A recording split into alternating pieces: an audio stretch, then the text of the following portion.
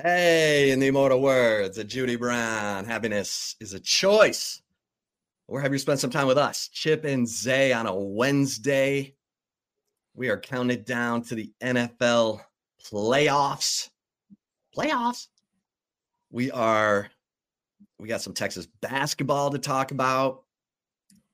Dylan Dizzou. We've got, of course, football season never ends. So I'm gonna ask Zay this question right now. Of the players who have said they are leaving, who's the most difficult to replace?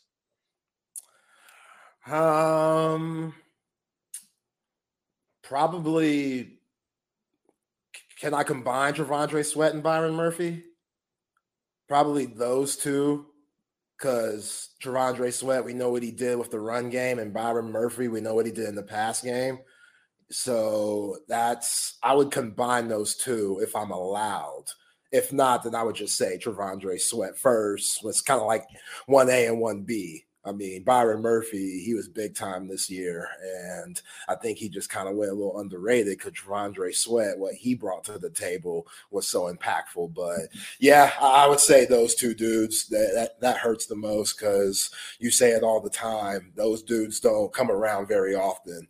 Those are some of the hardest guys to find, just to have that type of motor and be at that size. You don't see it. So for those dudes, T Sweat and B Murphy, to perform the way they did and just to make all the teams that played against Texas basically one dimensional and have to go to the passing game, like I think that's going to be missed the most.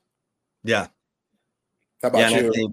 I think on the offensive side, AD Mitchell, of the guys who had the option of returning, I think AD Mitchell is the hardest to replace just because the guy, every big moment, he wanted the ball. He would do anything for his team. Look at the highlight reel, the 2 touchdown catches against Alabama in the fourth quarter, the 3rd and 12 late against TCU, the targets in the end zone in the Sugar Bowl. So I think I would say Byron Murphy, since T Sweat was out of eligibility. Byron Murphy moving on. I think Alfred Collins saying he's coming back helps ease the pain of Byron Murphy moving on, even though, Alfred Collins can take another step. He can have the same kind of year. If he approaches it like a contract year, the way Tavondre Sweat and Byron Murphy did, he can have the same kind of result because he has more of an NFL body than Byron Murphy. Like Byron Murphy could, depending on how he does at Pro Day and the Combine, Senior Bowl, whatever, he's a guy who's going to get, he's only 6 feet, 6'1" tops, even though, Aaron Donald is kind of built like that. Yeah, he's built like Aaron Donald, one of the best of all time, is built just like Byron Murphy. I'm not trying to hear that. That's how the NFL is so stupid. They talk themselves out of good players. And Goose Goslin, my good friend who I worked with at the Dallas Morning News forever, he always said the first round of the NFL draft is about measurables. It's about who looks like, Bruce Smith and who looks like Julius Peppers and who looks like, insert Pro Football Hall of Famer here. And then where you find the value is in the 2nd and 3rd rounds. So it's just funny to me because Byron Murphy's going to be just like Poona Ford has been a plug and play player. You can see who's got the motor. You can see who's going to give you everything he's got on every play at that position. And and Byron Murphy, is that guy. But yeah, on offense, I mean, Jatavian Sanders, Adonai Mitchell. To me, you got to have the two outside guys to free up the middle for the tight end in the middle of the field, or that slot receiver. And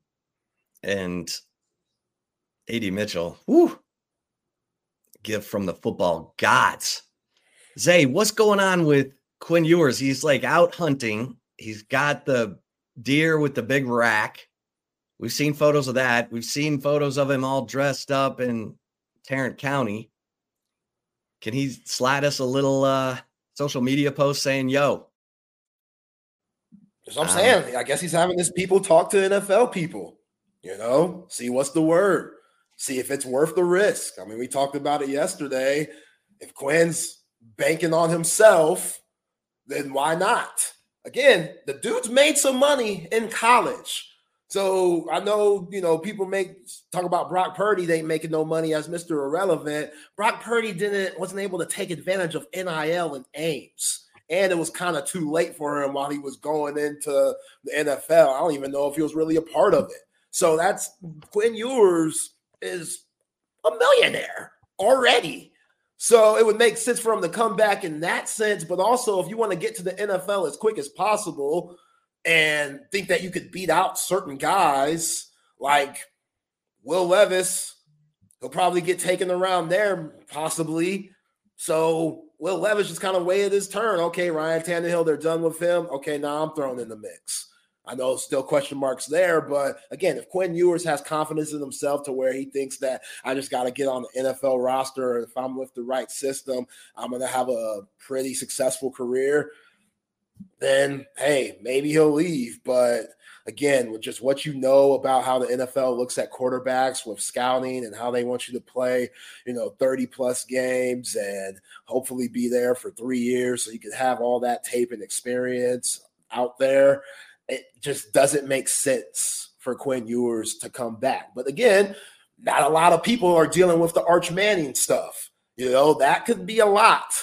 Like, even for Quinn, I know he's very comfortable with himself. I know that photo that went around where Quinn's looking over his shoulder and Arch is surrounded by reporters and stuff, and everybody's hooping and hollering about that, even though the media was talking to Quinn Ewers for the last 2 days, like whatever. But still, Quinn Ewers, he might not want to deal with that.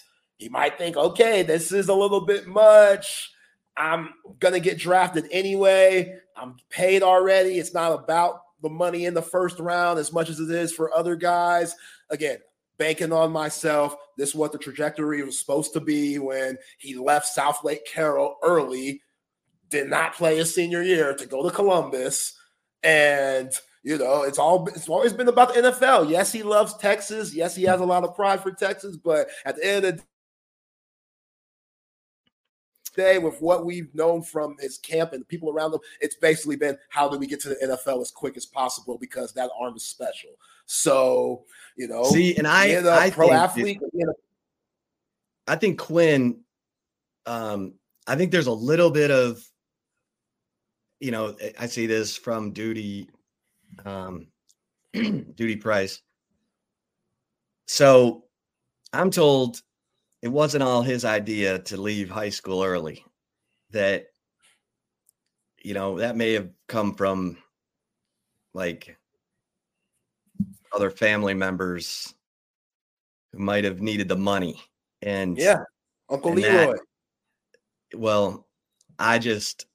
I thought Quinn handled that situation really well, because that kind of stuff can take your love of the game away. And I think the fact that we heard early on that he was saying he might be coming back was his way of telling, those in the inner circle who might be falling in love with Quinn going to the NFL, making more money, that, hey, I'm doing this on my schedule. I'm taking back control of this situation. And so I think that's another reason why Quinn Ewers' self-awareness, self-development, taking that big jump as a second-year player is even more impressive, because I don't think Quinn really ever wanted to go to Ohio State, or certainly not on that timetable where he shows up in August. He hasn't spent any time with his teammates, and they're all looking at him like, what are you doing here? Like, even the coaches were like, what are you doing here? You're supposed to be here next year. But that's why I feel like, there's still a strong reason to believe that Quinn is going to come back to Texas next year, because I think he wants to make sure he's ready before he gets thrown into the business of being a quarterback, where your livelihood depends on what you're doing game in, game out. And so I think there's a little bit of a, obviously the NIL stuff preceded him. Hell, there was a bill proposed in the legislature last year that would allow high school students to accept NIL money, and it was called the Quinn Ewers bill. And the lawmaker who wrote the bill talked about how Quinn Ewers had already received $1.4 million. And the lawmaker's from Fort Worth. Like, I was like, damn, he's putting my man's business out there. But, I think everyone looked at Quinn, was like, oh, he's all about the money. He doesn't, la, la, la. And I think he cares more about, he wanted to win that Big 12 championship so bad. He wanted to be remembered as a guy like Colt McCoy and Vince Young, a guy who led Texas to a championship. And he doesn't say it and show it. He kind of did after the Alabama win, when he's like, it's time. And just how emotional we saw him on the field afterward. There's a lot more inside that guy. I've said he's like an iceberg. There's the part you see on the top of the water, and then there's a whole hell of a lot more underneath the water. And so he's a fascinating character. And I think he's handled the Arch Manning thing great. A lesser guy would be like, man, whoa. He'd have his, like, the antenna ears up every time someone said Arch. He'd be like, what? He doesn't. He's like, he's so confident in his own ability and the work that he's putting in that he's good. He's comfortable in his own skin. That might get change.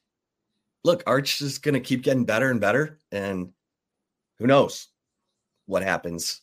Hell, Tom Brady got benched for Drew Henson at Michigan. I mean, and you never know, but it's, I do think there's a little bit of a misnomer when it comes to Quinn and how, since he was the guy who broke the mold and left high school early, I don't think he wanted to do that. I think he wanted to go back to South Lake and win that state championship that eluded him the year before, but it is what it is. So,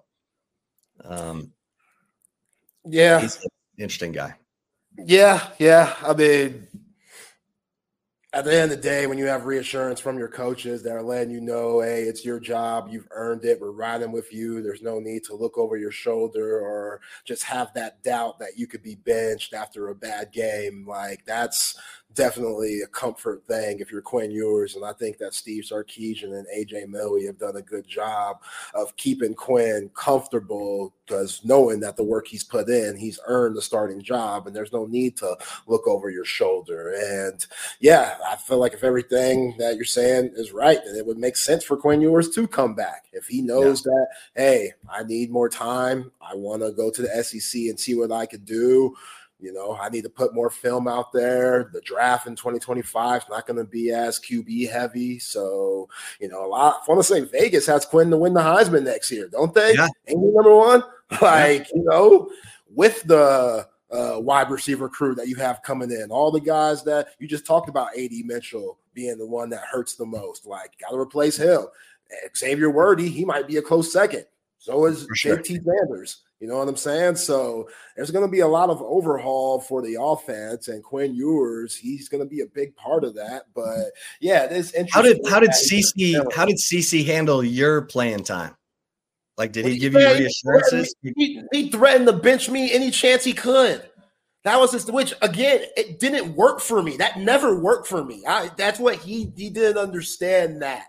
It works for some guys. Some guys, they use that as, oh, I'm going to play hard. I'm going to play tough. That didn't work for me because I was like, I'm better than him. Coach, this is a dumb move. I'm just having a bad game. And I used to go at him like that. We used to argue. My mom would have to be like, yo, can y'all shut the hell up? Like, was this like on the sideline? Huh?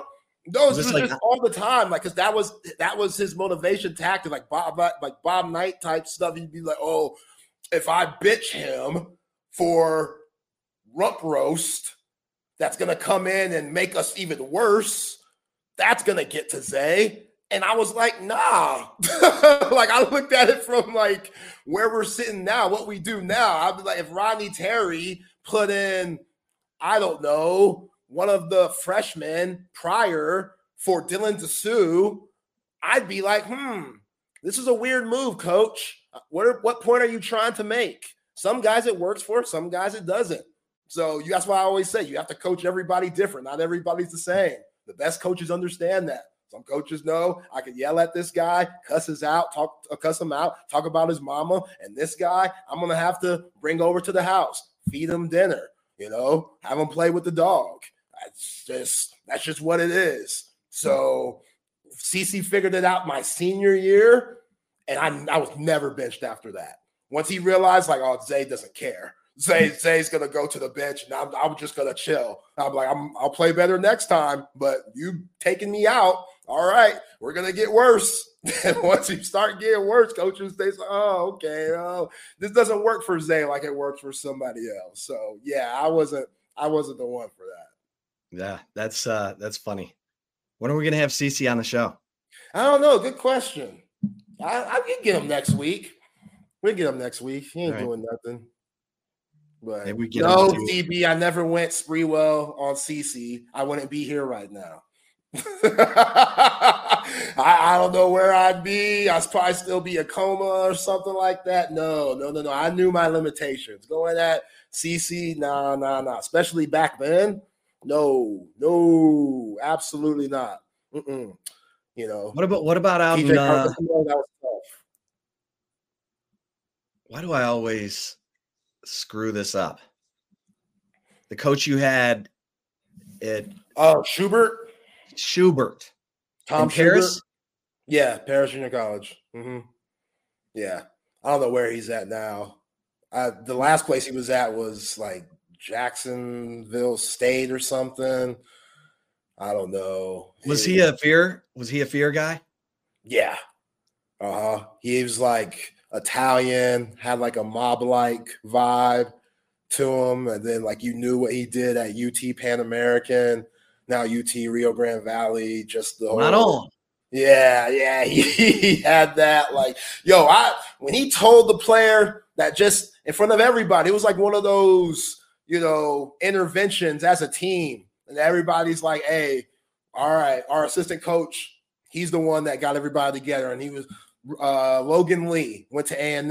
That's how I liked him, but he was an Aggie, so I didn't, I wasn't as close with him as I could have been, just because the whole Aggie thing kind of put me off a little bit. But he meant well. He was a good guy. He got us all together to have us discuss what we would want better or what we would recommend that could help the team, including the coaches. And one of the players stood up and said, well, coach, I feel like I've been working my ass off in practice, this and that. I feel like I deserve at least a shot at some playing time. You know what Tom Schubert said to this guy, Chip? You're not fucking good enough. He just lost it. He just lost it right there. You're not fucking good enough. Just said it, just goes ballistic. And I'm just sitting on the side like, oh, my Lord, is this what college basketball is all about? And this is JUCO. You know what I'm saying? I'm like, this is – and it took everything for the play. I'm not going to name his name, but everything for my teammate not to charge him. Like somebody had to step in front because he got up ready to fight. Like he was from Brooklyn, New York. He was ready to squabble. And coach, that was it. No practice for the day. We came back yesterday. Coach kind of apologized, but it was more just making an excuse of how passionate he is, how stressful he is, and all this stuff. Oh, it was wild. It was some wild stuff. Well, speaking of coaches, breaking news. Pete Carroll done as head coach of the Seattle Seahawks after 14 seasons. Carroll expected to remain with the franchise in an advisory role, according to Adam Schefter. And Pete Carroll, 72 years old.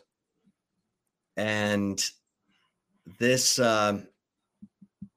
is interesting. This was one of the jobs that we weren't quite sure if Pete Carroll had reached the end. The Seahawks did not have the season they wanted, obviously. And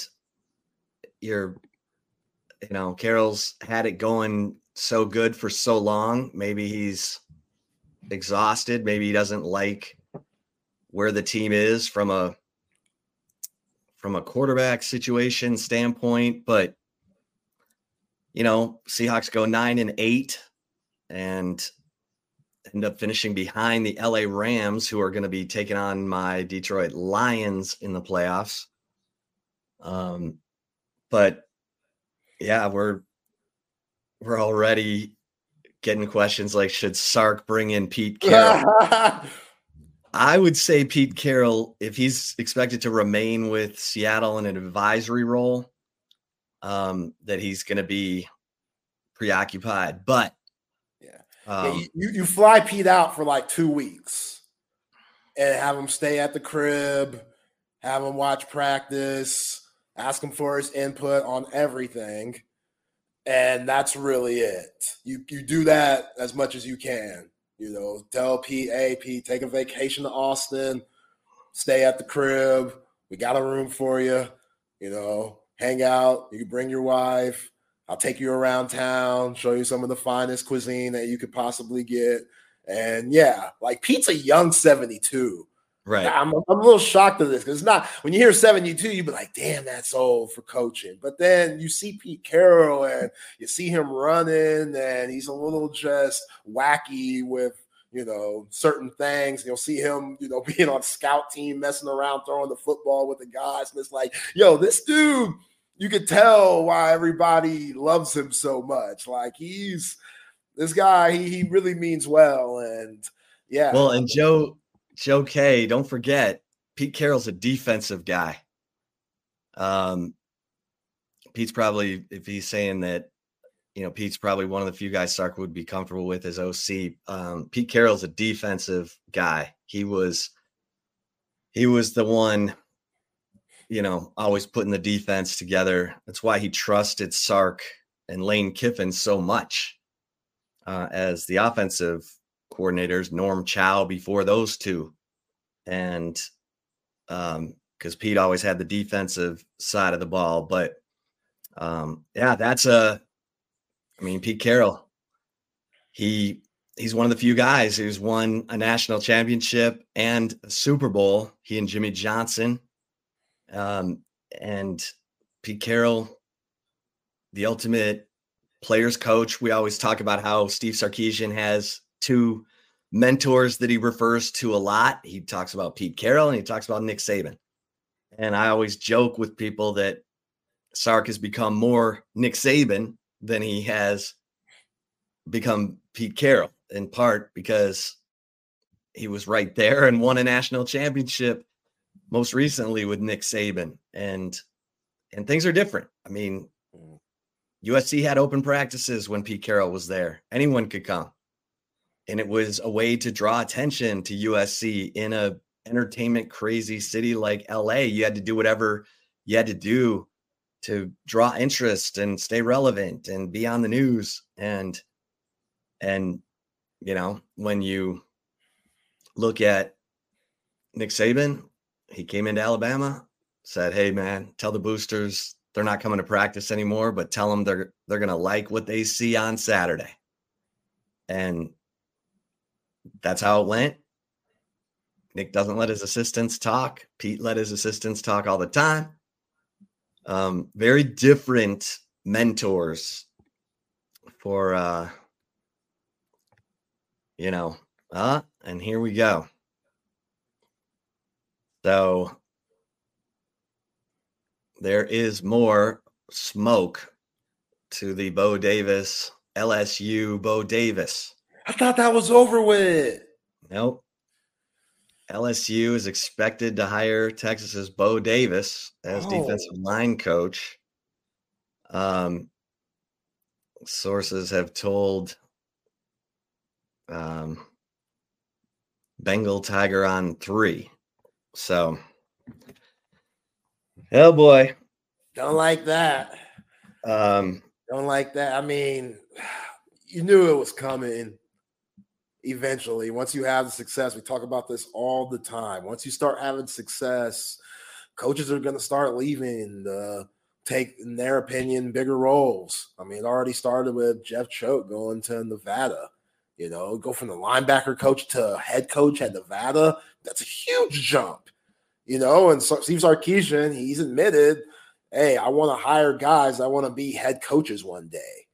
Like that's, so we can't be surprised when coaches want to go off and get a bigger role. And, it just hurts because we know what Bo Davis has brought to the program in the 3 years that he's been here, and the development that you see with guys that we've talked about already on the show today, and Byron Murphy and T'Vondre Sweat, and with Alfred Collins coming back, like he needs a Bo Davis. You know what I'm saying? Which it might be a big reason why he came back in the first place. I don't know. I'm sure they've had those conversations, and hopefully Bo's been real with all those guys. But yeah, man, it's only final till it's final. But yeah, Bo Davis, if he were to leave, especially to go to a team that you're going to end up playing in the next 2 years, that's definitely hurts. Definitely hurts. Yeah, I'm trying to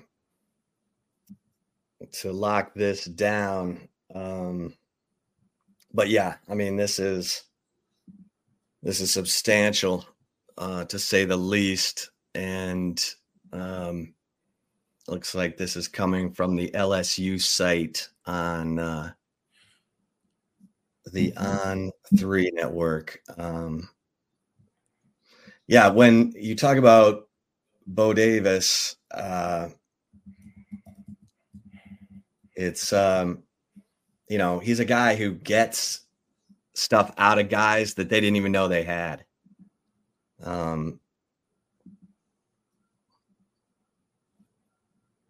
He's just so damn tough, Yeah.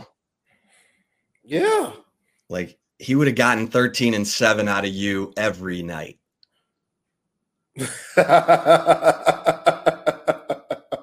Yeah, I'm sure he would have. Absolutely. I mean, obviously his famous rant after the Iowa State game, that will always be in Texas fans' minds when they think of Bo Davis. And you saw the toughness there. You saw the passion. You know what I'm saying? Like, just he came with just mediocre. Being mediocre is not acceptable. And after that game where he felt a lot of guys quit, where Texas was leading against a scrappy Iowa State team with Breece Hall and Brock Purdy, like your first year on the 40 acres, you're talking to guys that you really just met, haven't even been a year there, and you're letting them know, like, yo, if you're going to play for me, that can't be a thing. And you saw just the development and how players got better. And you're right, him just being a straight up hard ass on guys. Like, you love that. If you're a player, you love that, man. Like, you want guys to be hard on you. You want to be coached. And Bo Davis, he's done a hell of a job. So knowing that it's your alma mater, that's tough, man. When you graduate from the place and you put on that purple and gold, that being in Baton Rouge and seeing those familiar places that you did when you were basically a kid, and now you have the chance to coach there again and just have a bigger role. That's hard to run away from. So I'm not going to really knock Bo Davis for leaving. If it wasn't his alma mater, then I'd be a little skeptical. But again, the dude played for LSU. It makes a lot of sense. So again, if he's off somewhere else, so be it. Well, this is where you call on all your contacts, all the contacts you've made along the way. This is where you call Dan Quinn and say, yo, Dan, who do I need to hire as my defensive line coach? We'll get more information on this, and we will continue that conversation. But LSU's On3 site reporting that Bo Davis will be hired by LSU. We will. I've got text into sources right now, so we'll let you know what is going on there. Let's bring in our man. I mean, two-time Mr. Universe, father to 3 5-star wide receiver sons, including Amon-Ra St. Brown of the NFC North Division champion Detroit Lions. Sounds good. It sounds good. John Brown, Kane Protein, baby. I love how they got that banner up quick at Ford Field. They weren't playing around, huh? It's NFC North Champions 2023. That banner's already flying high. Yes. Hey, let's see what happens. It's going to be a good game, man. It can go either way. You've probably been watching the Rams. I mean, you're out there in lovely Los Angeles where every day it's 87 degrees or 77 degrees. But these Rams are hot, JB. Hot. They're hot, but the Lions are hot too. So it's going to be a really good game. Hard fought. It's not going to be easy. I tell you, we do better when we play teams that don't have a real mobile quarterback. Like Lamar Jackson, he gives us problems. But it should be interesting. I'm hoping we win. I don't like to make predictions, I don't want to jinx anything. Right. But I think we have a good chance. We've got a good chance. Right. Yeah. Well, Amon, I couldn't believe he didn't make the Pro Bowl. I mean, yeah, that's crazy. He should have got in over Puka Nacua. Sorry. I mean, he's top 5 in all categories. He can't get in. I mean, come on. I don't know all the criteria, but I know a portion of it is you have to vote as fans. Yep. And the fan base of Detroit has to get behind their players. And if you think that a particular player should be in the Pro Bowl, well, vote him in, Yeah. Yeah, John. 119 catches, 1,500 yards, 10 touchdowns. I don't know what else he needs to do. But I saw him and Equimenius on their podcast, and Amon-Ra was talking about, yo, that pisses me off. I'm going to show these guys they made a mistake. And he doesn't even want to go to the Pro Bowl anyway, because when you go to the Super Bowl, you miss the Pro Bowl. Exactly. So I just hope they lean on him, during this game, because they're going to really need. Sam Laporta, unfortunately, got injured. We don't know. It's day to day whether he's going to be able to play. Looks like he probably won't. But if we can win the first game, I think he'll be able to play on the second game. Yeah. But we got to win the first one, Yeah. Yeah, they got him in. The Lions are in prime time. Prime time, baby. They had a lot of prime time games. Yeah. They had a lot of them this year. Yeah. This is. So, what do you think? What's your prediction? Talk to me. I think the Lions are going to win. I think the Lions are going to win. I think they get the best effort possible from. They have a chance to win. They have a big chance to win.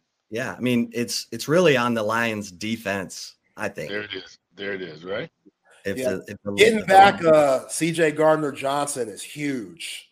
Huge. Because he's one of the top guys in the league in the secondary, and he went out for y'all very early in week 2. And now that he's back going up against Cooper Kupp and Puka Nacua, I think that's going to be a huge addition to. Yeah, that's huge. So I'm just again, it comes down to the defense, right? How well can our defense play? That's what it comes down to. So I think our offense, we have good receivers, good deep, good running backs. We got that two-headed monster, which is really difficult to contain. So I think we got a good chance to win that game. And it's at home. Everybody's gonna be fired up. Man, Detroit gonna go crazy if they win that game. The city's gonna lose their minds. And then that would, if the Cowboys and Lions both win, they would play again, right? Mm-hmm. Let's go. Yeah. Let's go. Right. I thought we did real well against the Cowboys, to be honest with you. I think the Lions won that game. Yeah, I think they won that game too, yeah. Everywhere but the scoreboard, unfortunately. But yeah, I think they won that game also. And I think everybody, even in Dallas, if they're honest, they go, yeah, they won, they beat us, you know. Yeah. John, what do you think of Amon-Ra Hair for the playoffs? That was interesting. I got a call. My wife is there now, and someone told, I don't know if it was her or someone else. He dyed his hair blue. I go, what? Okay. A little swagginess to him, you know. Okay. I like it, you know. Yeah. He's trying to galvanize the troops and get everybody behind this thing, you know. I know one thing about Amon-Ra. Big games, he plays big time. He loves big games. He lives for that. He feeds off that. Yeah. Some guys shrink in the moment. He ain't shrinking in that moment. Yeah. And that's, I mean, talk about that, JB, because I saw it. I've seen it every day of his Lions career, but give us an example from, you know, that maybe we don't know about. Maybe the first time you saw him say, give it to me. Let's go. I'll carry the load. Very good question. I mean, I saw that when he was like 6, 7 years old. He was that way. Even like in JB basketball, let's say they're losing and he has the ball or they pass him the ball, he ain't passing that ball to no one else. He's dribbling that ball, trying to make something happen. He's shooting that ball. When he plays soccer, the same thing. I've seen him stop guys, make goals. When they need to make goals, they pass the ball to Amon, and somehow he just wheels it in. I've seen him do it in Pop Warner. Oh, man. I seen him do a lot of stuff. He was like 8 years old once, and we're in the game, and we're losing. And he was also, you know, both ways.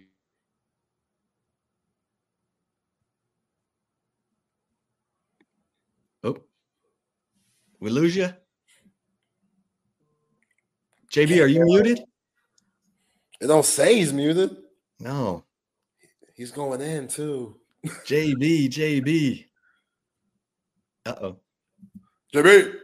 He can't hear us, can he? Can't hear you. Uh-oh. What happened? Because he'd stop. If he could hear us, he'd stop. Yeah. Oh, no. JB. Oh. That's tough. JB, can you hear us? Can you hear us? He can't hear us. He can't hear us. Yeah. Let's remove him. He might have muted his phone. The whole phone? Did you We're gonna have to get rid of him and have him come back. We're gonna have to get rid of him and have him come back. All right. Because he was spitting. I could tell. He was spitting. But. Okay, LSU football now announcing Bo Davis is returning to LSU. Shit. Okay. That stings. That stings, man. Yeah. That is That is To be what though? To be the D-line coach? Yeah. Okay. Wow. This is a blow. There is no doubt about it. And okay, here's JB. JB. Yeah, sorry, but I don't know what part of that story you heard. You were just getting into it. You were just so what happened was we're losing. I said, Amon, he's on defense. It must have been like 8 years old. I go, look, you need to stand between the guard. I mean, the guard and the center, and just get real skinny.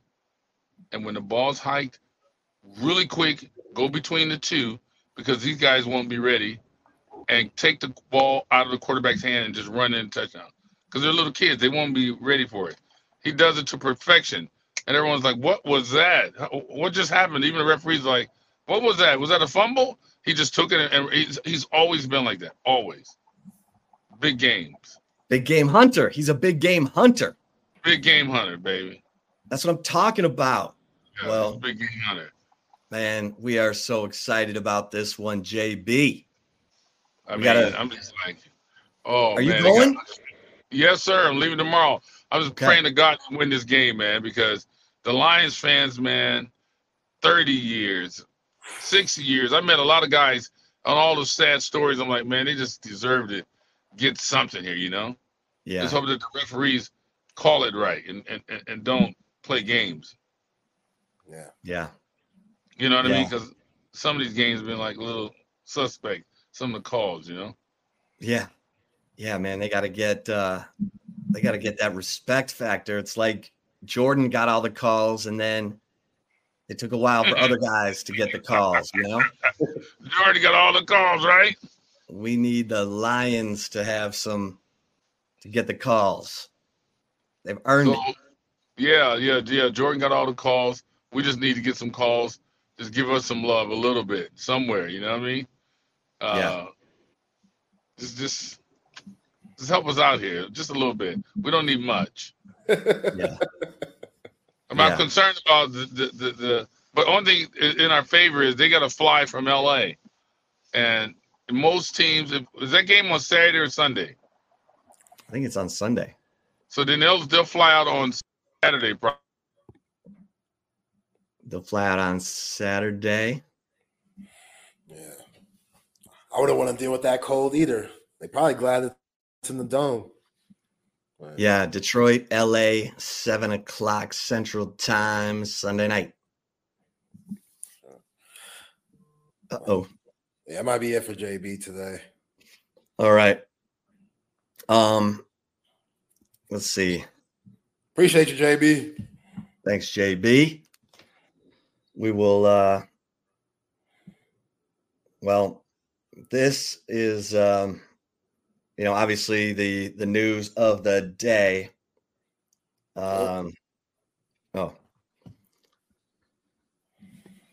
We got to have a proper goodbye, JB. You know what I'm saying? Look, I'm on my cell phone and solicitors are calling me, and I don't know how to really operate all these buttons and stuff that's going on. Isn't that the worst? That's the worst. It's terrible. But I tell you something. The Rams going to fly out probably the day before the game, and that jet lag is going to jump on their backs because every team does that. I'm like, wow, why did they do that? I would fly out like 3 days before to let my teams get adjusted. So when they fly out the day before, man, that's real tough. That's real tough. So we got a little bit of edge just based on that. They're going to be a little sluggish. The ball going to be off a little bit. All right. I'll take any edge we can get, JB. I'm just saying. Well, hopefully when we talk to you next week, we're talking about the next round, baby. Next round. Let's go. Hey, if there's anybody out there that, like I said, the kids need to gain some weight, go to Cane Protein, CANE.com and order your protein and, put them on a good training regimen so the kids can gain some weight. I see a lot of guys playing football. They're real super thin. I'm like, man, if they were a little thicker, they could be a little more durable. A little thicker. Absolutely. Absolutely. You know? CaneProtein.com and, of course, Cane Protein on social media. You can find John on YouTube, Black Coffee on YouTube. The guy is the best, and we appreciate you spending some time with us. Absolutely. As we prepare for Lions Rams. All right. I'll talk to you again next week. JB. Let's see what happens next week. Lions, All Rams, right. baby. Go Lions. Go Lions. Yes, sir. All right. Thanks, John. Appreciate you, man. Thanks, JB. Yeah. All right. So, yeah, the Bo Davis news obviously is tough. He had a big buyout too. There's more to this story that I think we're going to find out here very soon. I've got text messages in, but it's there's no doubt it's a blow. Now the interesting thing is we're supposed to talk to Jason Scheer of the Arizona 247 site at 2:15. Johnny Nansen has coached the defensive line before.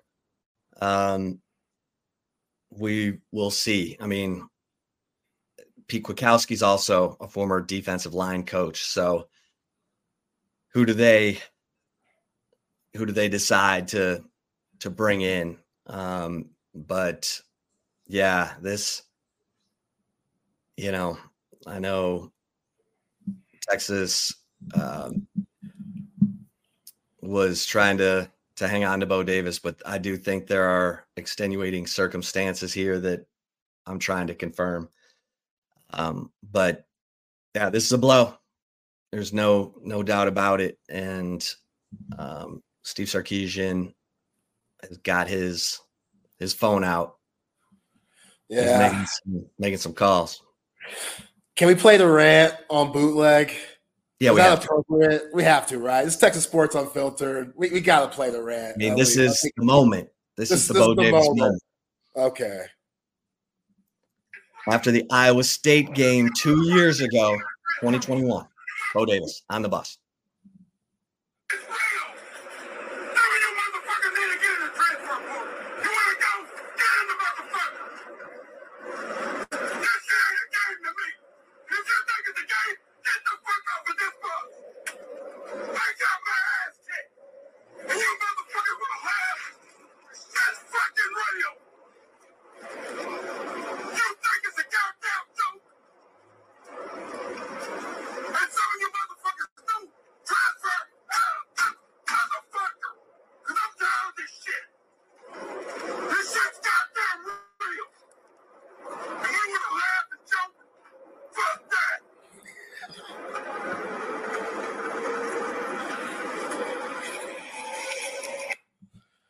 Oh, that's beautiful. That's just beautiful work right there. Like, you could hear him about to cry. Like, you could hear the passion. That's what's leaving Texas. Like, that's just, wow. That's so impressive. I mean, yeah, his son's there. That's right. Like, he's coaching his son. Not too many people could say that. I joke about playing for CC all the time. Some of the greatest moments of my life, Chip, that if I could go back, I would do it in the heartbeat. Because you remember those. That bond that me and my pops have, it's different, man. It's different. And I cannot knock Bo Davis for wanting to see that and have that a part of his life with his son and also go back to his alma mater. Like, no bad blood at all. Like, this is just... yeah, this one hurts. It hurts for sure. And when you bring in, a new coach and Johnny Nansen, and I don't know if Bo Davis was like, man, now this guy gets a co-defensive coordinator spot. I'm just speculating here, but I don't know. Maybe Bo Davis was like, I need some more responsibility. I feel like I could do more. I don't know. There's a lot to it, but yeah, if they're buying him out and stuff, we know his worth. That's for damn sure. Yeah. It's yeah, it's it is a complicated deal. And I had mentioned here previously that you know, the fact that Bo has a son who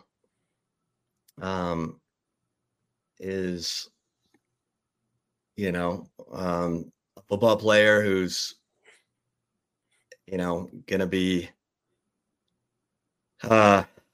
it's just really important to Bo that he coaches his son.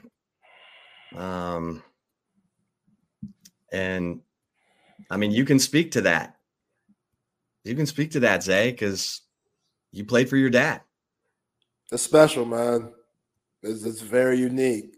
It's a very unique feeling. And yeah, that's something that you cherish for the rest of your life. And I don't know why, if I'm Sark, bring the kid here.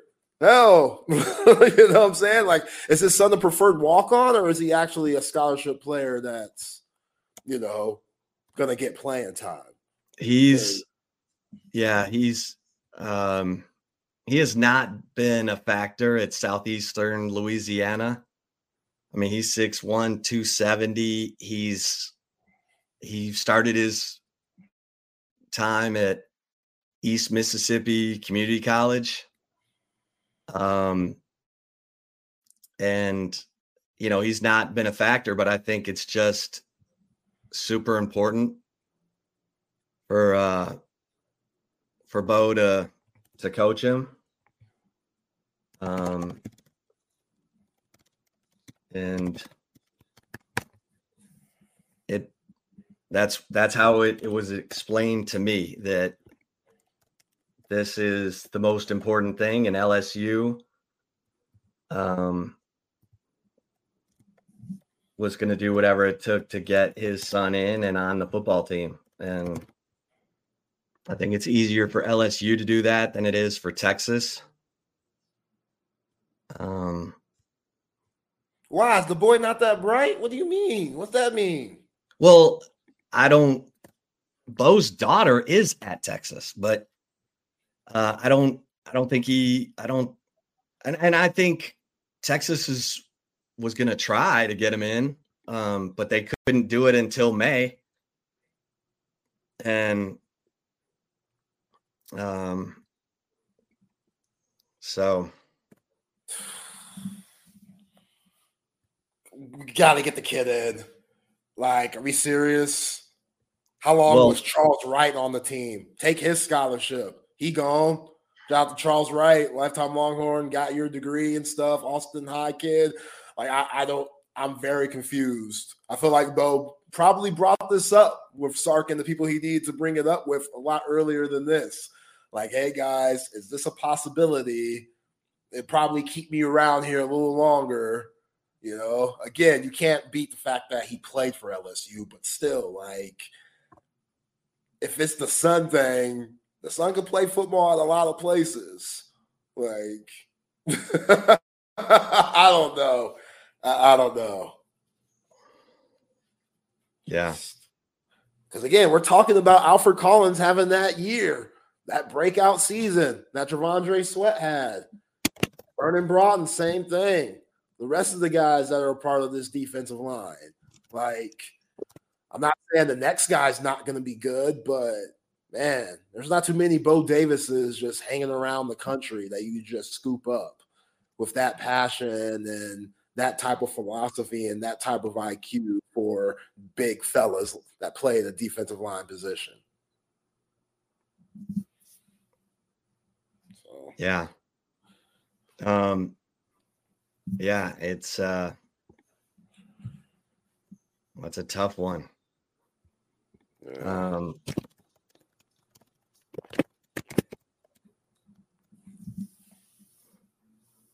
That's a tough one. That is it was interesting because he's got like I said, he's got a big buyout. It's more than $1 million. And LSU just spent $2.5 million on a defensive coordinator. I mean, they're going all in here. And there was a weird situation. You remember Dominic McKinley? Yeah. So Dominic McKinley's committed to LSU. And he wanted to go to Texas. And I had a source tell me that Bo Davis told Sark to pass on him. So,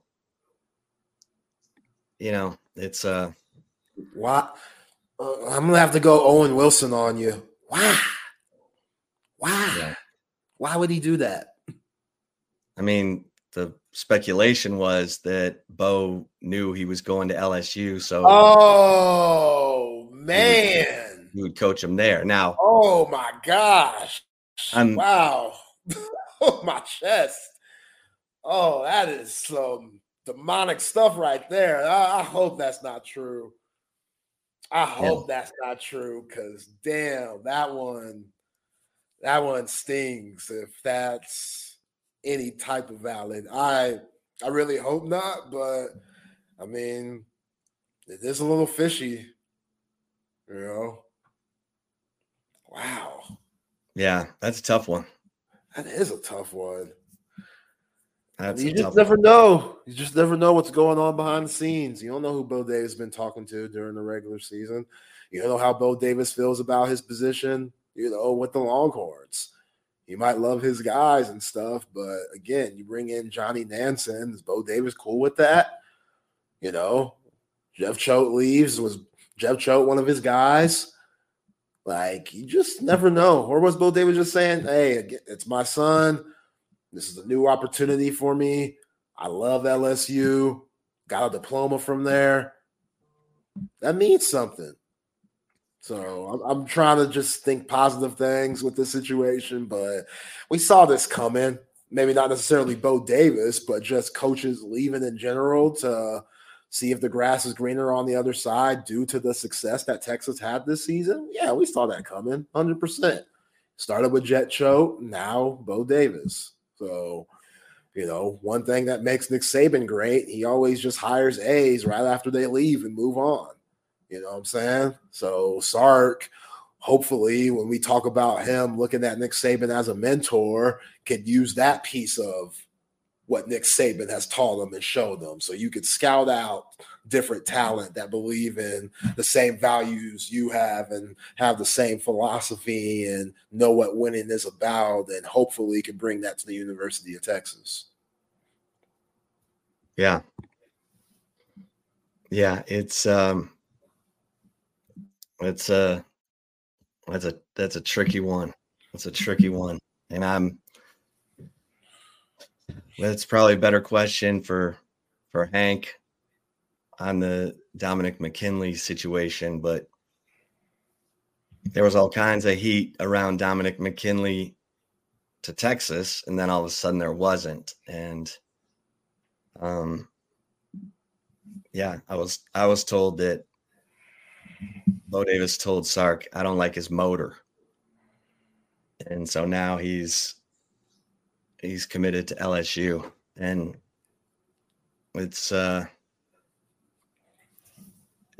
but I was told point blank, the most important thing to Bo is coaching his son. He doesn't care where. Wow. So whether, like you said, you get a chance to coach your son. If it means that much, then hey, I just hope the part about Dominic McKinley isn't true. Yeah, I mean, people are asking about Frank Okam. Yeah, I mean, look, Sark and Pete Kwiatkowski are going to make this decision as to what fits their room, their culture, their comfortability. I got to say, though, I did like Bo Davis. Bo Davis stood up for himself and helped to change the way the line played, like literally, like allowing Byron Murphy to slant into gaps and not have the whole defensive line do it, just Byron Murphy. And, because that fit he had the talent and the get off to do it. And I remember when Sark came into Big 12 Media Days 2 years ago, he said, we got a Yo, Coach 420, are you on that 420 right now? I feel you. I'd love some Mike Vrabel, but woo, shoot for the moon. Man.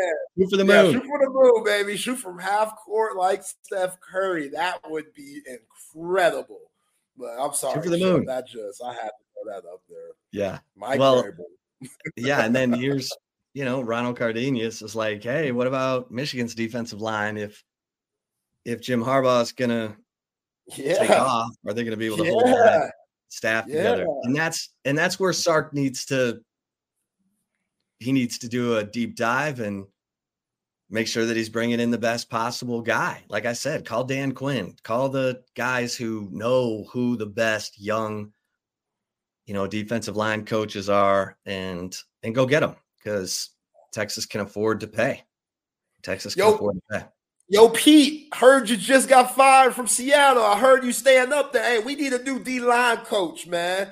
You know imagine? What I'm saying? You can only you don't even have to come to practice all the time. Just at least 90%. Show up to a couple of meetings, but we understand that you 72. Come on, man. Have some fun again. That pressure, come on, be the D-line coach. All right, see you later, Pete. That's the voicemail I need Sark to make. We calling everybody. Or ask Pete, who do you know? Because now Pete got a lot more time. You know what I'm saying? Beforehand, Pete might not have had the time to help you out. Like you said, Dan Quinn. Sark knows people. Yeah, this is going to be fun. You see how you flipping it for these Texas fans and people like me out here, Chip? Now you got me excited. Bo Davis, love you, appreciate you. You're a wonderful father. But now people throwing out Mike Vrabel, people talking about the Michigan defensive line coach. My homie Pete Carroll just got fired. Hell yeah, man. We're going to flip this into something positive, man. We're going to flip this. We're going to flip this. This Texas, baby. That's what I'm talking about. Who would not want to coach in Austin, Texas? Hell yeah. Yeah. Yeah. Yeah. If you're just tuning in, Bo Davis has been announced as the new defensive line coach at LSU, according to LSU football. That's right. And I've got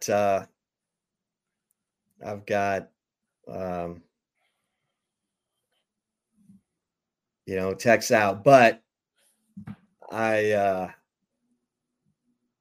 know the part about his son, and that is that's substantial. Yeah, this LSU just put this out. Damn. Yep, he looked like Suge Knight in purple and gold. And that's Marcus Spears doing a victory dance right there. Yo, somebody on the Coda text line, hit us up there, 512-222-9328, said Ed Orgeron. All right. I don't know about Ed. Ed be wilding a little too much for me. I mean, actually, I don't know. Ed, we got some coaches with some beautiful women on their arms. Ed likes to bring beautiful women to the party. So maybe. Ed, I don't know. Just that voice, man. I don't know if I'll be able to get past it. I know Sark don't let his assistants talk anyway, but still, maybe Ed Orgeron. I don't know. Not too sure. I know Mike Vrabel, but Edo, he's a championship coach. He's just a little quirky. Would you do Ed Orgeron, Chip? Would you bring him on? Well, all right, not like that. Let's not get crazy. Pause there. Would you bring him on? Would you offer him the job? And if he were to accept it, would you let him coach the defensive line? Yeah. Okay. As long as his heart's in it, That's the thing with me. Ed be wildin'. Like he's kind of out there, but yeah, if his heart's in it, maybe.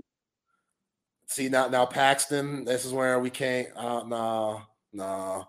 He's had his time here. It was cool. Well, for a little Muschamp to Georgia with his own son. Yeah, he's helping Kirby out, and so Will Muschamp is what happens when you get to be a 50-year-old man. Suddenly your kid is in college and you want to coach him. Yeah.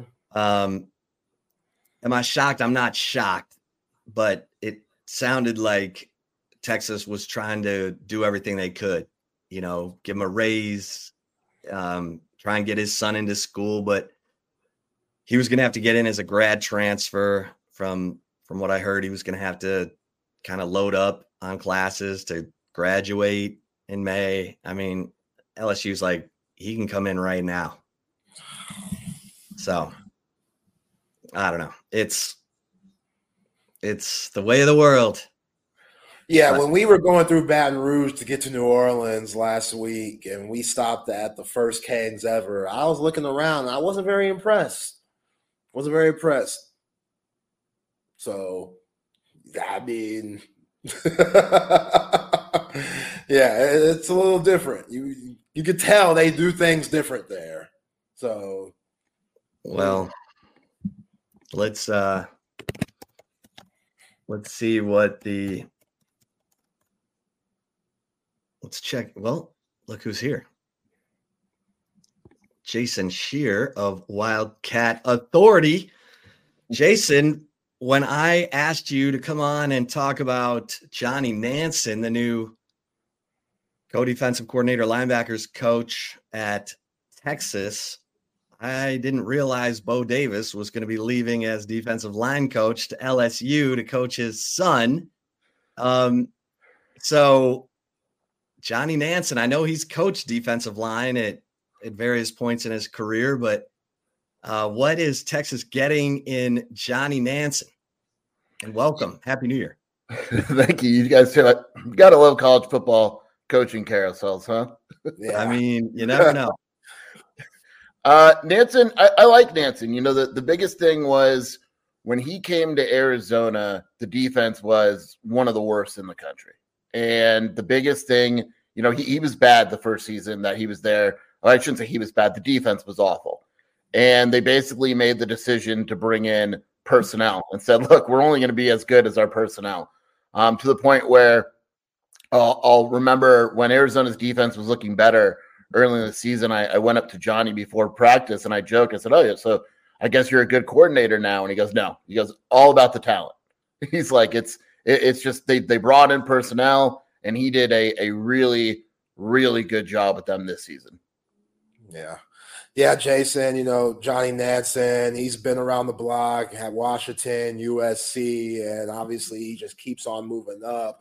You talk about just his personality a little bit, just you interviewing him, talking to him. Is he a player's coach? Like, what kind of cloth is he cut from? Yeah, players like him. He's not, there's some personalities on the Arizona staff. Brandon Carroll, the offensive coordinator, is a big personality. Johnny's not that type of guy. He'll joke around, but he's very businesslike in his approach. And even in press conferences, he doesn't like to give, majorly detailed answers. It's just kind of straight to the point. And, if it was up to him, there probably wouldn't be any press conferences because he'd rather just concentrate on the football side of things. But, getting to know him a little bit over the past year, he's a really good guy. He's very personable when you go up to him. But he's not going to be like this outgoing personality that's all over Twitter and all that. It's not really his style.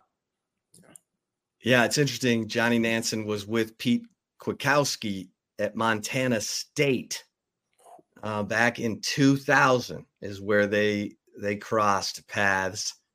And so it's not just a reunion for Nansen with Sark, who, of course, he was with Sark for all the years at Washington and at USC. In fact, Johnny Nansen was retained at USC when Sark was fired.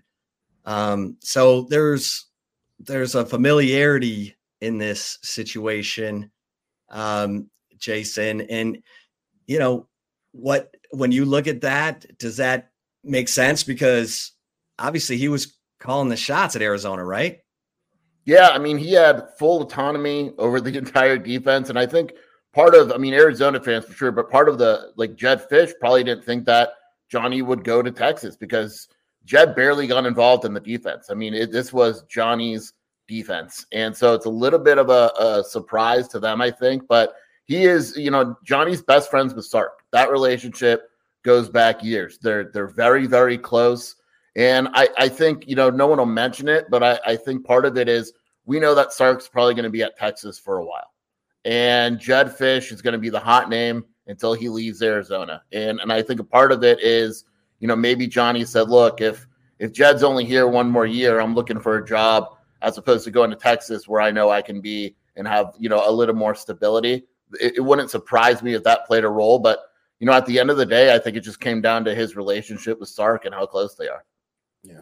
Jason, talk about Nansen being the poly whisperer, because that's what I've heard around just his communication with these Polynesian kids that they recruit and stuff, which Texas already has one in Leonga Lafau. But yeah, I always just love those type of guys watching USC, Oregon, all those West Coast teams over the years. Talk about that a little bit.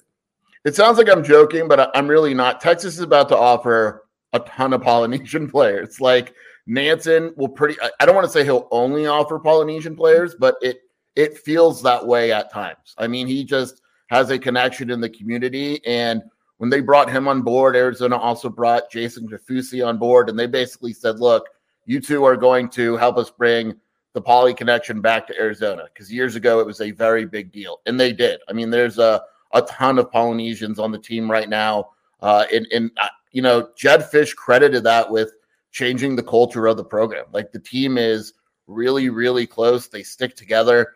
And that's something that Nansen is going to come in and really emphasize. And, I would be shocked if Texas didn't land numerous Polynesian players that are pretty highly rated in next year's class. Well, Jacob Manu, I don't know if I pronounced that right, but he, sophomore, led the Pac-12 in tackles per game, sophomore linebacker. Was this a guy that Johnny helped bring in? Yeah, so the way it worked was Noah Fafita and T-Mac and Jacob Manu were all on the same high school team.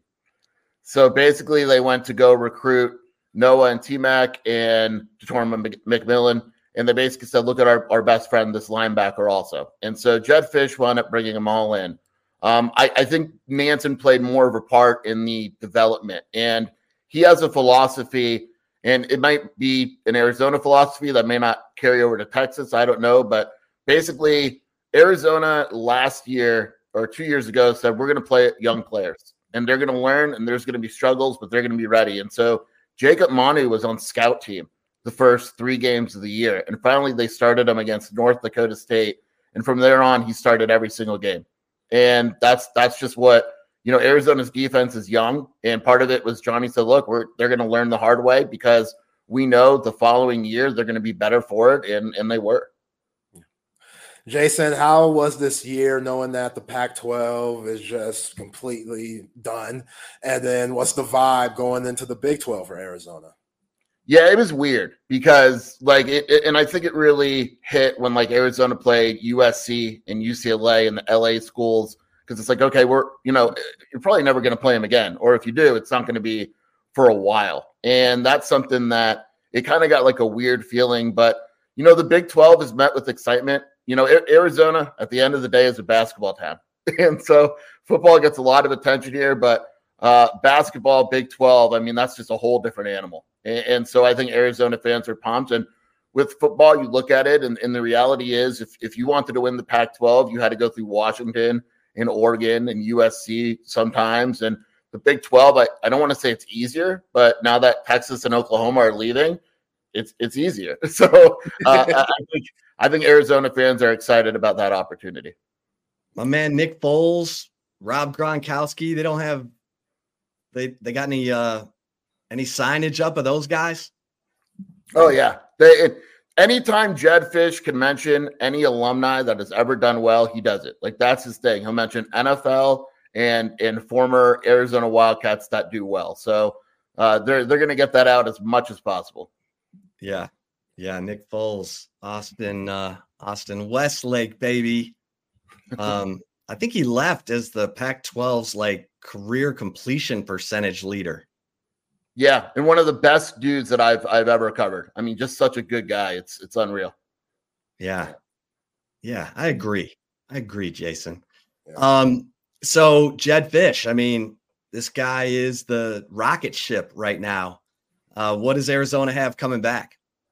They returned 17 of 22 starters. So, they lose some good ones. They lose Jordan Morgan on the offensive line. He's going to be a first-round pick.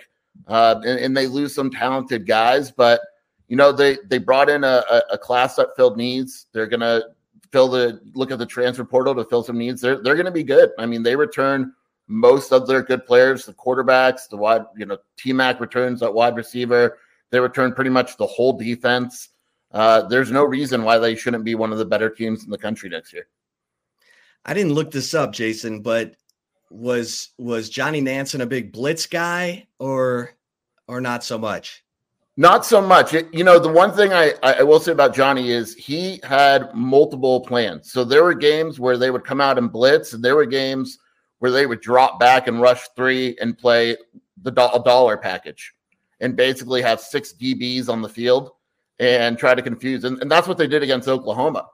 They said, look, Jackson Arnold is making his first career start. We're going to try to confuse him. And they forced 6 turnovers. There were times at the end of the game where they were rushing 3 and he was holding onto the ball for so long because no one was open. So there's multiple game plans. And that's something that I respected him a lot for is, Arizona had Don Brown before Johnny Nansen. He's the head coach at UMass now. Don Brown pretty much ran the same defensive fronts and formations every single game. You knew what you were going to get.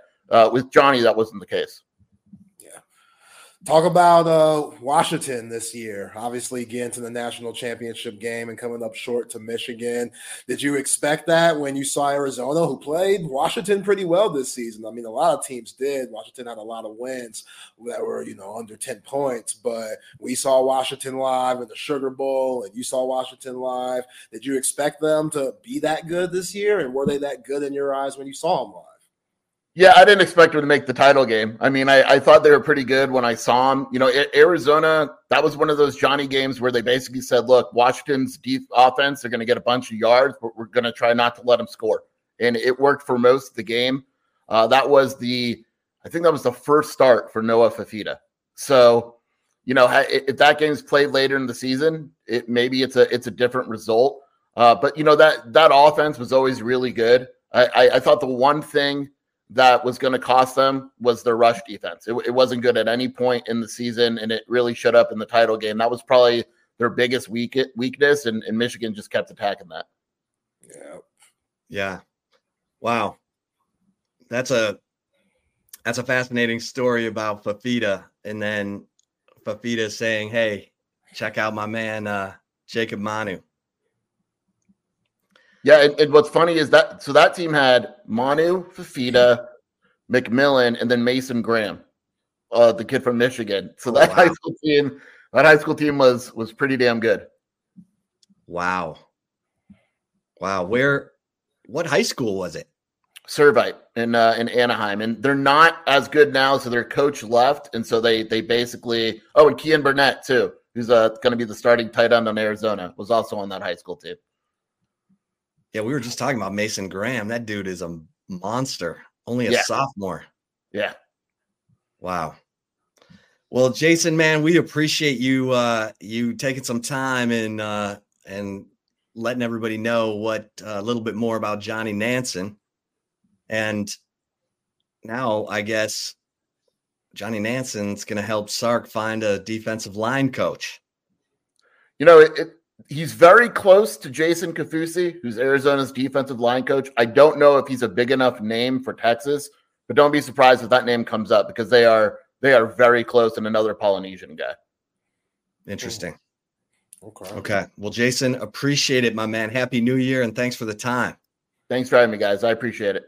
Thanks, Jason. Appreciate you, man. Here, wildcatauthority.com. for all your latest Arizona Wildcats news. If you're just tuning in, Bo Davis has been announced as the new defensive line coach at LSU. This is all about him wanting to coach his son, Bo, Beau, who is currently at Southeast Louisiana, and has, he's not a big impact guy, but LSU has said, we'll get him into school and you can coach him. So, and obviously we know how important this is because Steve Sarkisian has a son, Brady, who is a walk-on linebacker at Texas. So it's look, for football coaches, this is how they spend time with their kids. Yeah. This is how they get a chance to spend time with their kids because the job is so demanding that if you can hang out with them around the football facility, it's your chance to catch up on lost time and all that. So, yeah, it's big news today. Not a total shock, but there were some hoops that LSU had to get through here, including a big buyout. I know it's at least $1 million that LSU, someone's going to have to pay to get Bo out of that contract. So it's certainly a big development today. Let's get a couple of words in here for Apple Leasing. I'm telling you, it's a new year. How about a new car? How about getting into a car you really want to be driving? And you're not paying for the future trade-in value of the car. So if you're a person who just buys used cars because you don't want to pay for that future trade-in value at Apple Leasing, you're only paying for the car while you're driving it. So you're getting into a better car than you thought you could afford. And it's under warranty. And you're picking everything: interior, exterior, new car smell. You've never had a new car experience like this. So easy. The easy lease. You're picking any make and model of car. And say you want to change make and model of car 2-3 years into the lease, no problem. The easy lease. Everything's easy about Apple Leasing. You're going to be in traffic. You better love the car you're in. Apple Leasing makes it so simple. 346-9977. Visit appleleasing.com.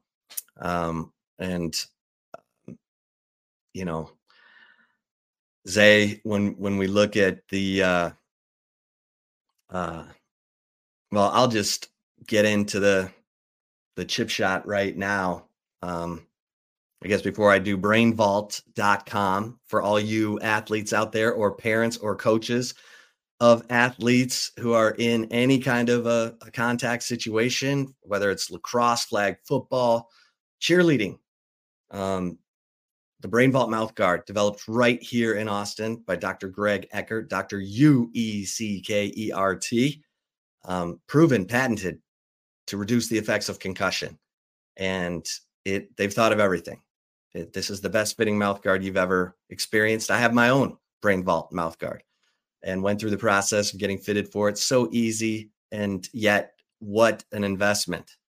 So listen, if you're the team coach or manager or team mom, team parent, just go to brainvault.com and set up a fitting.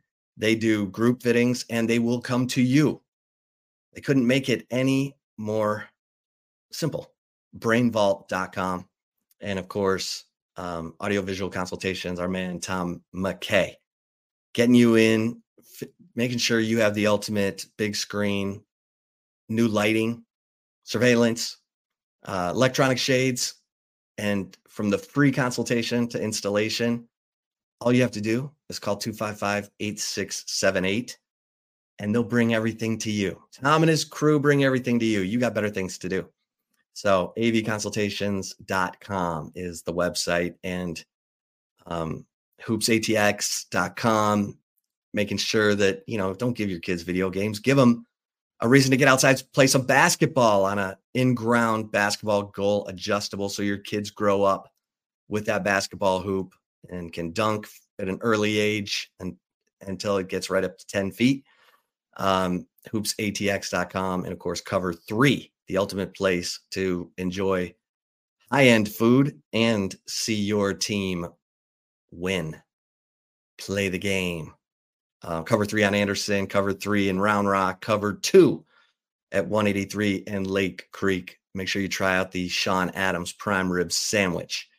All right, the chip shot today.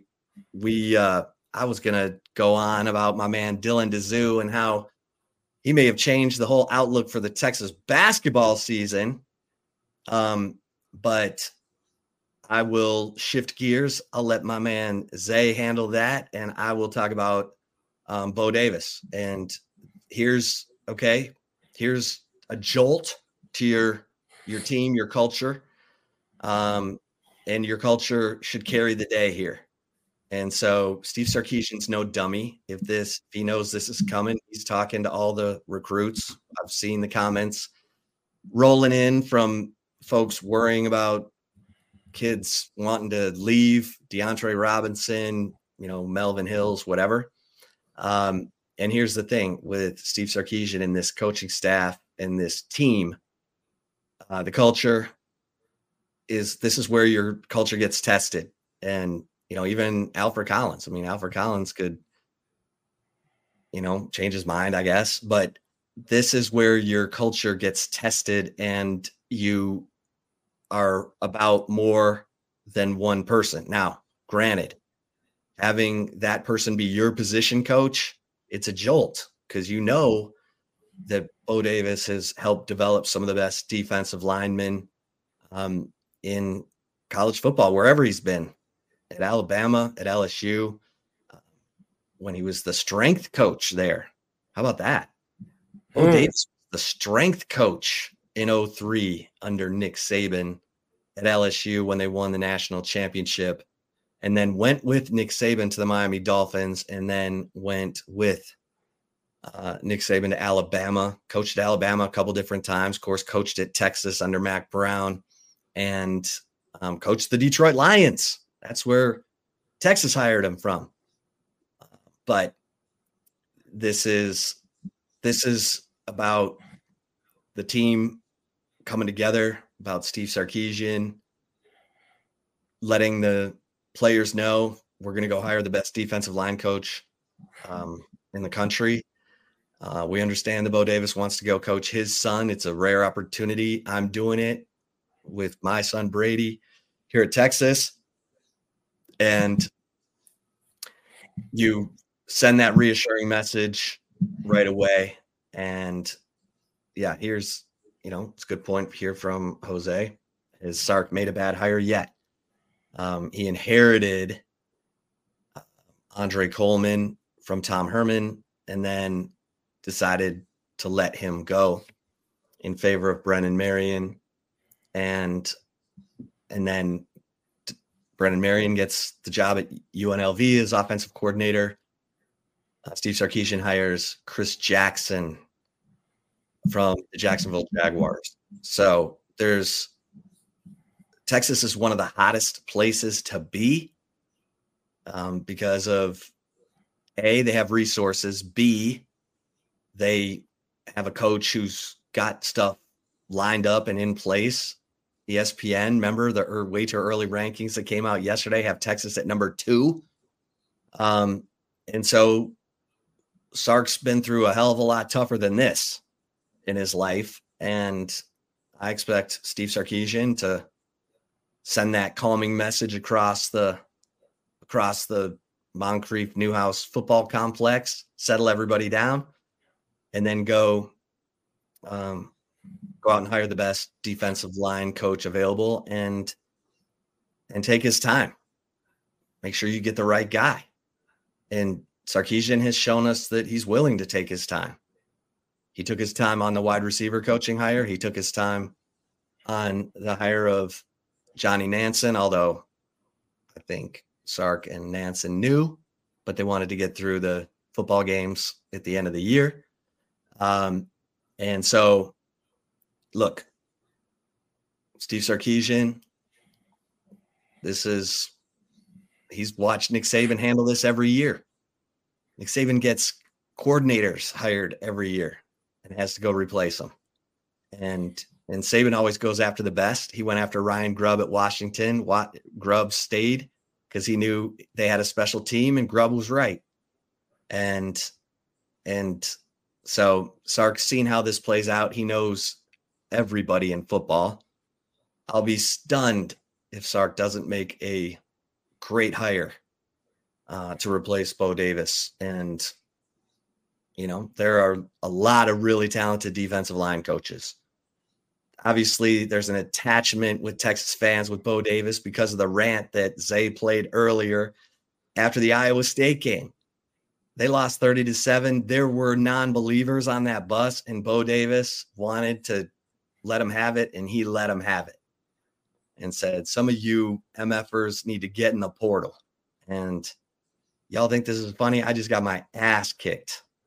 Yeah. And every Texas fan could feel it and appreciated it and loved his fire. He was so fired up in that rant, he couldn't even get the words out at different. He was tearing up. You could hear him getting choked up of how pissed off and passionate he was about that 2021 squad. And Steve Sarkisian said that rant was one of the tipping points for the changing of the culture in the program. And Sark said, I joke with Bo Davis, they're going to build you a statue, Bo, in the north end of DKR for that rant. And so that's why this is super tough news today, because Texas fans remember that low point. They remember Bo Davis's fire. They remember how much he wanted to get this changed and was willing to put his voice to that, and did. And, someone secretly recorded it, and Steve Sarkisian was asked, were you nervous when that first came out? And he was like, honestly, no. Like, that's what everyone needed to hear. And he was like, I was worried only that bus, we have 14 buses. I was worried only that bus was going to hear what Bo had to say. And now they got rid of that player who recorded it, but everybody heard it. And that's why there's, extra sentimental attachment to Bo Davis. That and the fact that he coached the two highest rated interior defensive linemen in college football this year, in T'Vondre Sweat and Byron Murphy. So look, when you're hot, you're hot. And in this situation for Bo Davis, it involves him wanting to coach his son. And I was told point blank by someone who was involved that this was really important to Bo Davis, that it wasn't, even if it's only for a year. I mean, his son has spent 3 years in college football already. He's got all kinds of eligibility left because he hasn't played. And I don't think he'll ever play at LSU, maybe on special teams, but either way, again, this is how coaches get to spend time with their kids, is if they're getting to coach them because they're in the same place all those hours that is required of football players. So I think Steve Sarkisian, the way that he's handled everything else, I'll be shocked if he doesn't make a great hire. So, yeah, I'm right there with you. And to what you just said about Sark knowing people, like you always hear the saying, sometimes it's not what you know, it's who you know. So Sark's going to be calling around the nation, asking guys, hey, who do you think fits this spot? Who do you think understands what I'm about and understands what the University of Texas is about, specifically the football program going to the SEC? We need that because Bo Davis will be missed. And just kind of go to the person Bo Davis is. Like, dude wants to coach his son. If he probably didn't have a kid, he might still be at Texas now. He might even look past the fact that LSU is where he went and played college during the mid-90s. But he said straight up, I want to coach my kid. And you're talking about a coach's son throwing this at you. My pops always says to everyone, one of the highlights of his career was coaching his two boys, me and my brother Brandon. I don't know why, because we just gave them 2 district championships out of the 5 years combined that we played varsity. But still, like, that's just, it's different. It's a different feeling. And again, like I said earlier in the show, I wouldn't trade those moments for the world. All those moments getting yelled at and blood, sweat, and tears and stuff, I would not trade those moments for the world playing for my pops, man. It was some of the greatest moments of my life. So I get it. I really do what Bo Davis is trying to do there. And it's LSU. Come on. We're talking about one of the blue bloods. We're talking about like the state of Louisiana, the players that they produced, man, and just the talent that you see that comes out of Baton Rouge.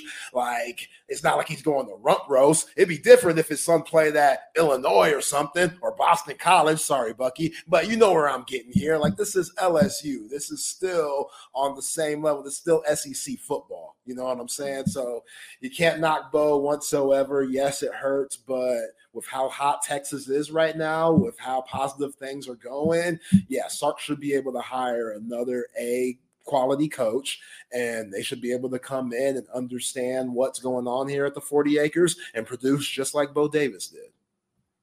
Yeah. All right, let's get to the right call. Yes, sir. Yeah, before the right call, though, shout out Covert Bee Cave, the family-owned automotive dealerships have been doing it for over 100 years. And they've been doing it at a high-quality rate with new and pre-owned vehicles that you can choose from with outstanding service and customer satisfaction. Shout out to Covert Bee Cave. They got Buick, GMC, Cadillac, Chrysler, Dodge, Jeep, and Ram as 7 terrific brands to choose from. Go to covertbcave.com for all the latest specials and inventory.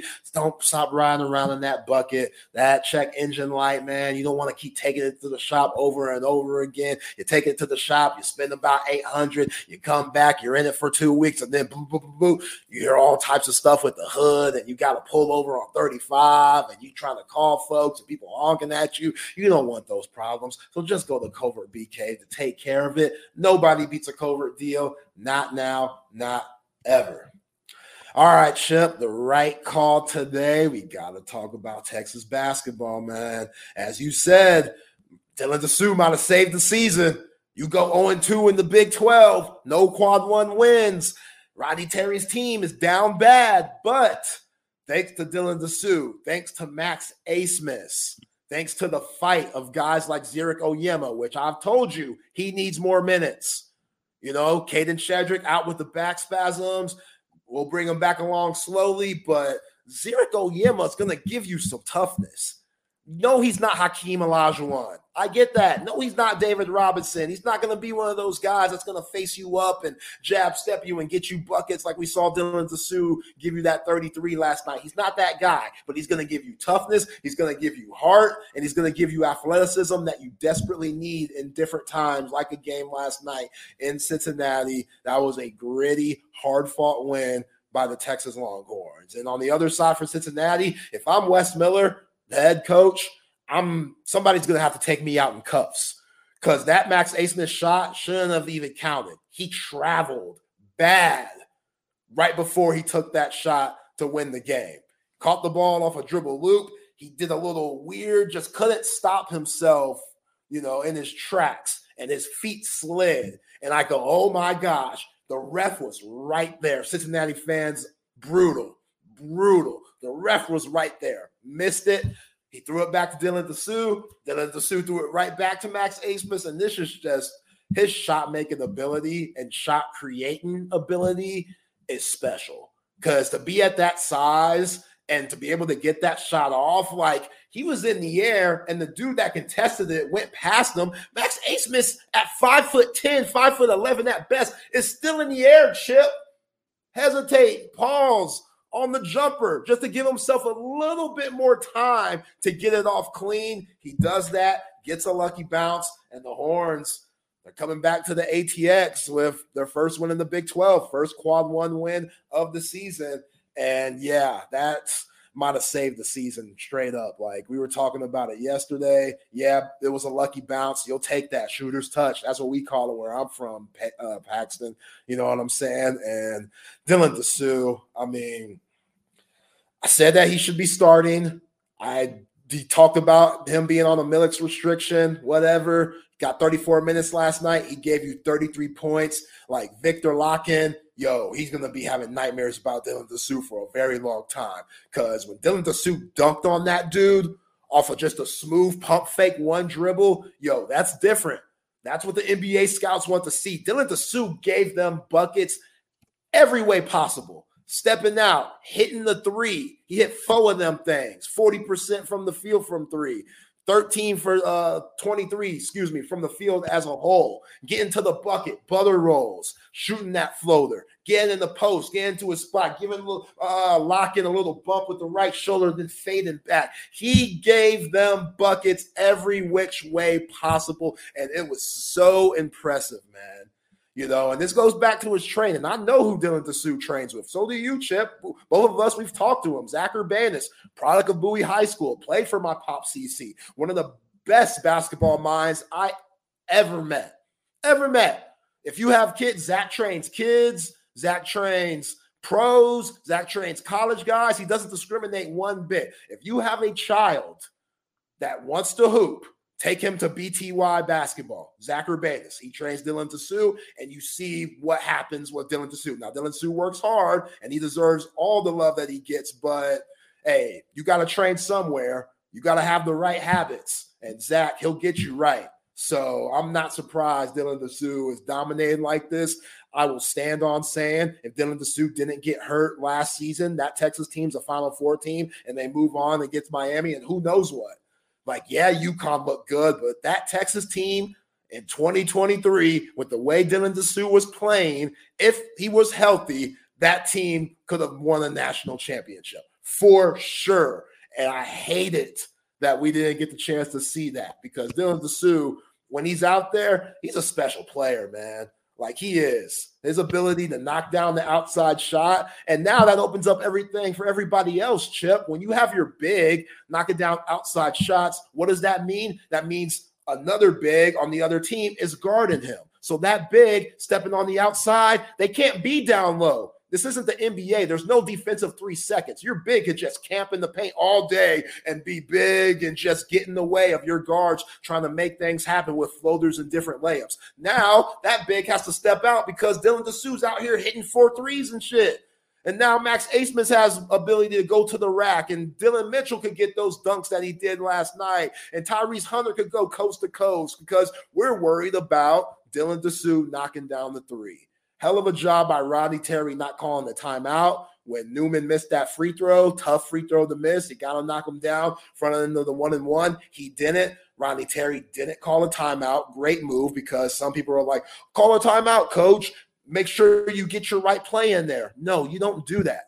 You tell Max Abmas, like Coach Terry did before they're on the free throw line, hey, we're running this. You practice that, because you do not want that defensive team to set up on D, get their defensive players in the game, and now you have your best defensive guys against, your best offensive guys for the last play. Instead, you get the ball off a rebound. Now everybody's scattering around and trying to figure out matchups and stuff. People can't switch and do different things because everybody's just pointing and trying to get settled, and you go at them like they did last night on that 2-man game with Max Abmas and Dylan Disu.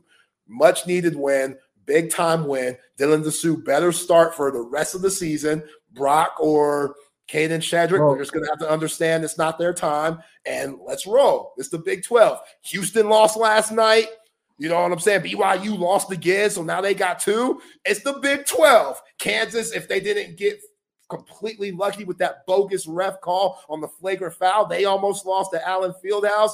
Yeah, man, it's up for grabs. Anybody could get it. So I love it. That was a huge win. That should give the Horns a lot of confidence moving forward.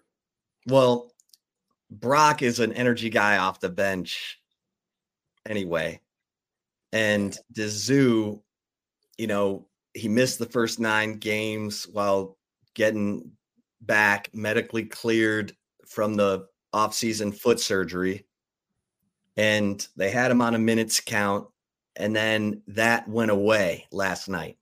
Yeah. And this is the Dylan Disu we saw at the end of last year. And he's not afraid. That's the thing. Like, it'd be one thing if it was Onyema with 33 points but this is Dylan Disu, who took over the Big 12 tournament, and that was when Timmy Allen got hurt. Yeah. And Rodney Terry went to Disu and said, hey, we need you to pick it up offensively. That's all he had to say. Dylan Disu averaged 18 and 9 in the Big 12 tournament, and then averaged 22 and 10 in 2 NCAA tournament games against Colgate and Penn State. And against Penn State, they were up 11, and then Penn State went on a big old run and was up by 3 with 4:48 left. They're in a huddle, and Rodney Terry's getting ready to call a play for Marcus Carr, and Marcus Carr says, no, call it for Dylan because he's on fire. And they come out of that timeout, and Disu scores 10 of the next 12 points, and Texas expands their lead back out, and they beat Penn State. Disu can handle it. This is why he came back. And that's what I love, because he was giving it to you all over the floor, offensively and defensively. 4 steals, Yeah, two blocks. This team has been looking for a leader, has been looking for a focal point, someone they can count on. And Dylan Disu is this team's best chance. Everything needs to run through Dylan Disu. He needs more post touches before those guards take any more of those transition threes. Tyrese Hunter, who took a transition 3 on a 4-2 break. Disu needs more touches, and he's not going to have this game every night. We know that. But now here's my question for you, Zay. He was at the 5 last night, Dylan Mitchell at the 4. So he was dragging the big guys out, shooting threes, and it was a mismatch nightmare. When Caden Shedrick comes back from his back spasms, does Shedrick go right back in at the 5, and Disu's at the 4, Dylan's at the 3? Dylan's going to be in more of a matchup, a straight up matchup at the 4, obviously, than being a stretch 5. What do you do there if you're Rodney Terry? Yeah, that's going to be a bit of an issue. And that's why you need Brock Cunningham to knock down shots, because teams are just going to keep leaving him open to give more attention to Dylan Disu. So I do like him at the 5, but it also depends on who they're playing. Or they're playing a team that has a 4 that might be a little smaller, where if you were to play Caden Shedrick with Disu, that allows Disu to take that guy inside more. But Caden Shedrick, you're going to have to step out a little bit. You can't be on the block right next to him. That spacing will be terrible. So I don't know. It just kind of is from game to game. That's why coaching is very difficult. And Rodney Terry and the rest of the coaching staff, they're going to have their hands full on making certain decisions. And you just got to have a good feel for the game on where the mismatches are. I want Dylan Disu on the perimeter and in the post kind of 50-50. I need him on that pick and pop dribble loop situations where when the guards are attacking inside due to the big man being out, because Dylan Disu is such a threat from the perimeter, I like that. That's when Texas is playing their best ball. But if Caden Shedrick and Brock Cunningham, if they're not going to produce, which Brock Cunningham, he had a tough offensive night last night anyway, because you got to play Dylan Mitchell. You can't take him out. He's too athletic. He's too, skilled overall. He took a shot yesterday that was so broke. It was just like vanilla ice broke. It was brutal. It was a pull up, and I was like, Lord have mercy. That can't happen. He get to the rim, dude. And then when he started getting to the rim, he started shooting that little floater and stuff. That's what you need. Yeah. That's what you need. So, and Zedrick Onyema. Give me rebounds, give me block shots, and go clean up misses. Onyema can play 10 minutes if he gives you that. He can spell Dylan Mitchell. Mitchell is like a ball of energy that just needs to be channeled. When he's locked in, he's a double-double, like easy. Yeah. When he's kind of looking around, I think he took 2 shots in the second half. I don't think his rebounds went up much. he's got to be that guy. And I'm going to say it right here, right now. Kendall Weaver needs more minutes because defensively, he can help. He can help if Asmus is getting attacked. He can double. He's quick enough to double anywhere. He needs to be the double guy for the perimeter defense. They have no one to set the tone defensively on the perimeter. I thought it was going to be Tyrese Hunter. It's not. And I know people are like, you can't play Kendall Weaver. He can't shoot. I don't care.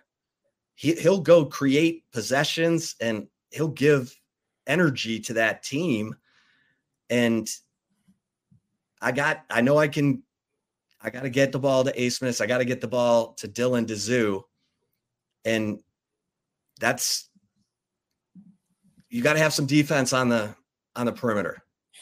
So yeah, I know Coach Terry, he's still banking for IT Horton to come out of this slump, man. And I thought he was in the UT Arlington game right before Big 12 play started because he had a solid game there. But again, it was UT Arlington. They beat those dudes, they should beat them.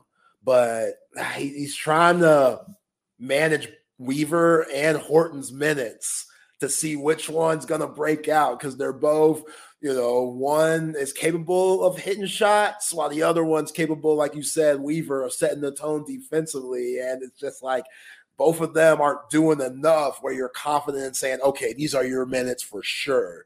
They're just still trying to figure it out. If they could both break out of the slump, that'd be ideal. But yeah, I don't know because Lukosius, he was shooting right over the top of Tyrese Hunter and Max Asmus. He had Max Asmus in the post at the end where they went up by 3 and he hit that fadeaway. And luckily Dylan Disu came down and, hit that shot that hit every part of the rim. And Newman missed that free throw. That was huge. But yeah, they still got some things to figure out, man. And they got to figure it out fast because they got to win against West Virginia. They have to win against Central Florida because then it turns into gauntlet.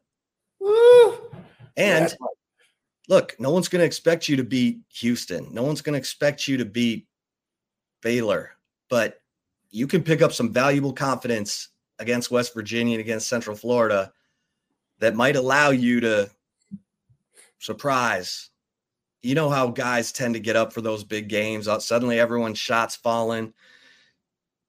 And if this team is what I think it is, then I bet they'll play up when they see a team like, Houston. But yeah, that was big last night because what Disu was doing, there was a 12-3 run that got Texas up 27-20. And Disu scored 10 of the points. When Cincinnati, and they're in Cincinnati, and the crowd's going nuts, when Cincinnati takes a 3-point lead on a 6-0 run, Disu hit the answer basket with 43 seconds left.